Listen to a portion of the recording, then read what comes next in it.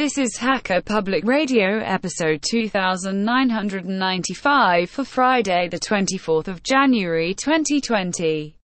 Today's show is entitled ActivityPub Conference 2019 ActivityPub Past, Present, Future, and is part of the series Social Media. It is hosted by Ahuka and is about 16 minutes long and carries a clean flag. The summary is ActivityPub Conference 2019 Keynote. This episode of HPR is brought to you by archive.org. Support universal access to all knowledge by heading over to archive.org/donate.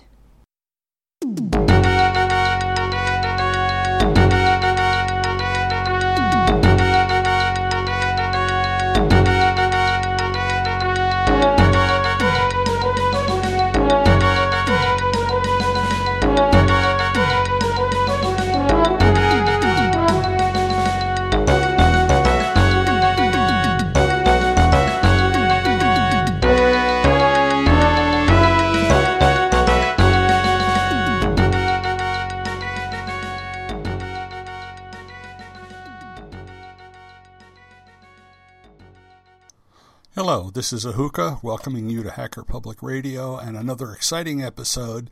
And I'm going to continue my look at some of the new things in social media and particularly the Fediverse. And what I want to do now is going to be actually a series of programs, probably a little shorter than mine usually are. But I want to talk about the things that went on at the ActivityPub Conference of 2019. So that was in September of 2019, and this conference happened in Prague in the Czech Republic. I was not fortunate enough to be there, but they did post videos of all the talks online, and links will be in the show notes. And I just want to basically report back to everyone at Hacker Public Radio about some of the things that were discussed there that I thought were kind of interesting. I have mentioned previously that I think ActivityPub is very important. The Fediverse is very important. So that's why I'm doing this. Now, I'm going to start with the opening keynote. But I remind you that all of the links to these talks and anything else that comes up are going to be in the show notes. I always put lots of links in my show notes, so you should be able to follow up with any of this stuff. I'm going to start with the opening keynote, which is by Christopher Lemmer Weber. Now, this guy has a fair amount of credibility.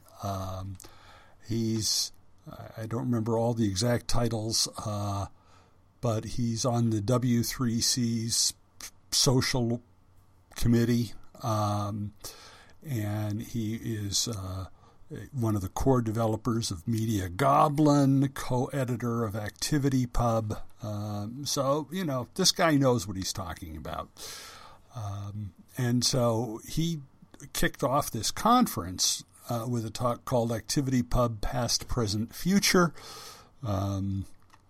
So, what are some of the things that he talked about? Well, ActivityPub is built on a client-server model. And in that model, there are various actors. All right. And actors could be people like you and me. And they would then perform activities on various objects. And the messages needed to do this use an addressing that is very similar to email. In fact, you've already seen some of that. My address on Mastodon, which is an ActivityPub, one of the places using ActivityPub as a protocol is @ahuka@octodon.social. So you can see that's very similar to email. Now, an actor could be an application, a group, an organization, a person, or a service. So a lot of options there. Activities There are many activities, but they include things like accept, add, join, reject, read, and so on. And then finally, what are the objects? Well, it could be things like an audio, a video, a place, a document, and so on. And all of this is extensible using JSON-LD. So this is just a little quick background on what ActivityPub is. This is not a real detailed technical description because I'm not I'm not a programmer, frankly. But why does ActivityPub arise? Well, it's a response to the fact that in the early days of federated media, things were very fractured with different protocols that could not talk to each other. Still an issue to some degree, but I think ActivityPub is doing a great job of resolving that as much as it can be resolved. And in fact, ActivityPub was promoted by the World Wide Web Consortium through the Social Working Group. After 3 years of work by this group, ActivityPub became a World Wide Web Consortium recommendation. As a result, it has grown to over 2 million registered users. It has over 50 implementations. So it has been successful, no doubt about it. That does not mean it's done. There are some problems to be overcome. And in fact, a lot of this conference was devoted to taking a look at potential solutions to some of these problems. Okay, well, what are some of the problems? Users suffer when nodes go down. Okay, nodes are essentially servers, and each user has an account on some specific node. If it goes down, content is lost. If it goes down permanently, the user must rebuild their network when they find a new node to join. So, that's not ideal. You don't think about that with a monolithic service like Facebook, although you do think about it when a monolithic service like Google Plus suddenly says, we're just going to pull the plug. It's been nice. See you later. And so, it is an issue, but the ActivityPub people are at least thinking about that and saying, is it really necessary, or, could we find a way to preserve all of that information? Another issue, breadth versus depth. Corporate surveillance capitalism in the form of social media has conditioned all of us to focus on who has the most followers. And even Mastodon has fallen into this trap. And really, why does that matter particularly? Are you participating in social media to accumulate bragging rights? That seems kind of weird. But the media sometimes gives us reasons to focus on it. Censorship in community is another thing that is a potential issue here. Freedom of speech implies or is complemented by freedom to filter. All right? And when we talk about community, that becomes an issue. Preventing someone from speaking is censorship. If I have a way to stop you from saying what you want to say, then you're being censored. But deciding not to listen to you is not. That's simply filtering. And it's part of my freedom to decide who I want to listen to, and tools to do that are very necessary. People like to form communities of like-minded folk around common interests. Consider an email server versus an email list. Which one is the true community? And many of us are members of multiple communities because we have many interests. So we're all members of the Hacker Public Radio community, but some of us may participate in other podcasts or, Linux users groups or, who knows what. We're all members of multiple communities. Now, understanding where these communities live becomes important, and helping them to thrive is important. This includes recognizing that different communities have different norms of behavior. And that leads to the question of whether peer-to-peer or client-server is the better approach. Peer-to-peer facilitates different communities. Now, one way to think about this is that in peer-to-peer, everyone connected to the network is both a client and a server. Now, Chris Weber gave an interesting example of this, a place that I didn't really know anything about, something called Electric Communities Habitat from 1997. And this was kind of a virtual reality place that anyone could create their own world and do whatever they wanted inside of it. Interesting stuff there. Now, security is another issue. Since communities form around shared norms, how do you provide security to enforce those norms? In the corporate media of surveillance capitalism, they're grappling with that right now as I write this or record this, in trying to stop Russian manipulation of elections and other destabilizing behavior, to deal with hate crimes, Nazis, white supremacists, and so on. So far, they've not been doing well with this problem. I just saw that Facebook announced some kind of prohibition of deep fakes, but I don't know how they're going to make that work. I'm not sure they know how they're going to make that work. It'd be interesting to see.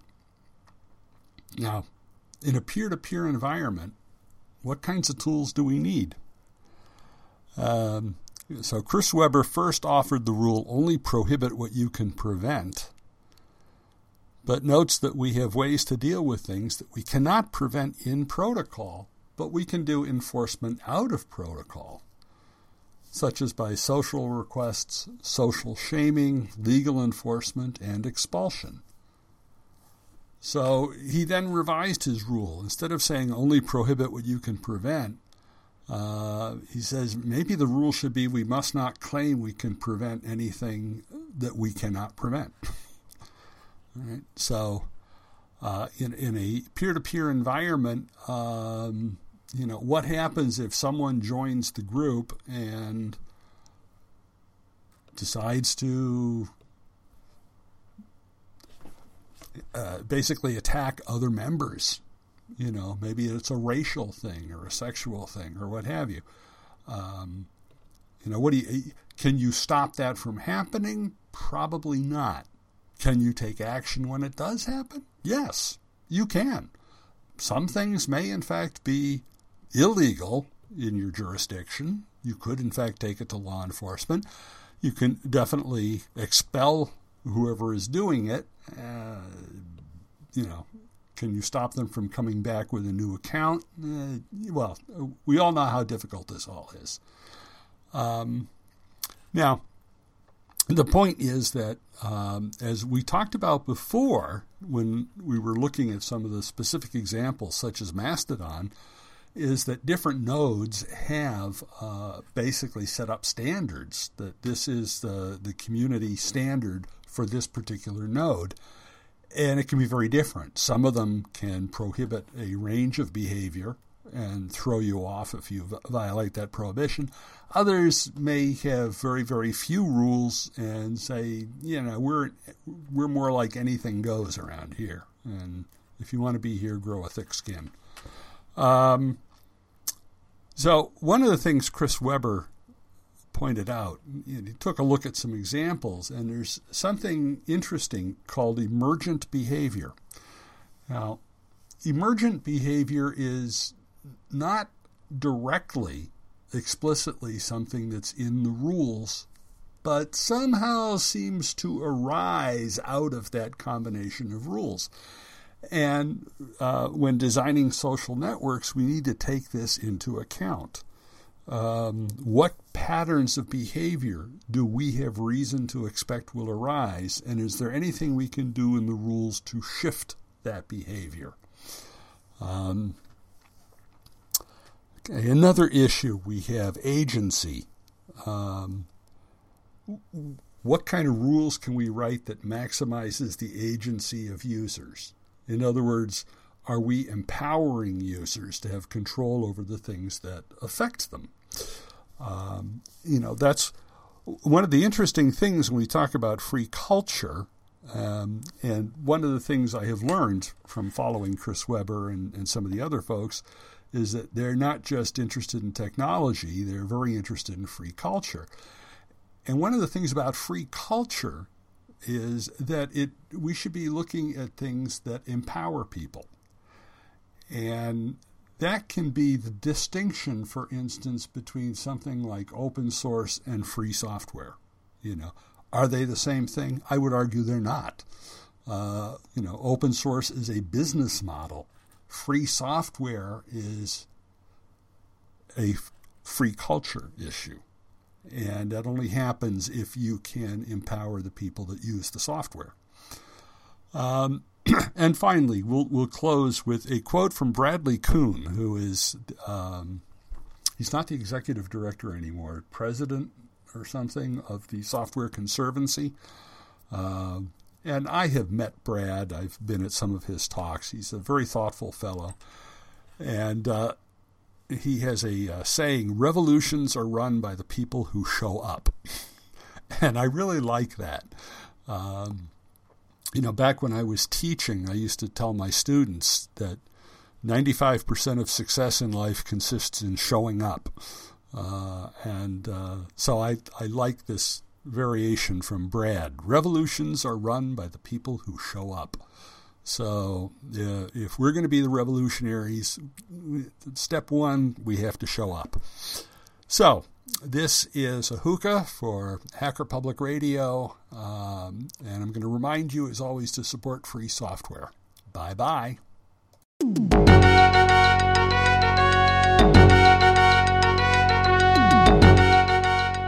You've been listening to Hacker Public Radio at hackerpublicradio.org. We are a community podcast network that releases shows every weekday, Monday through Friday.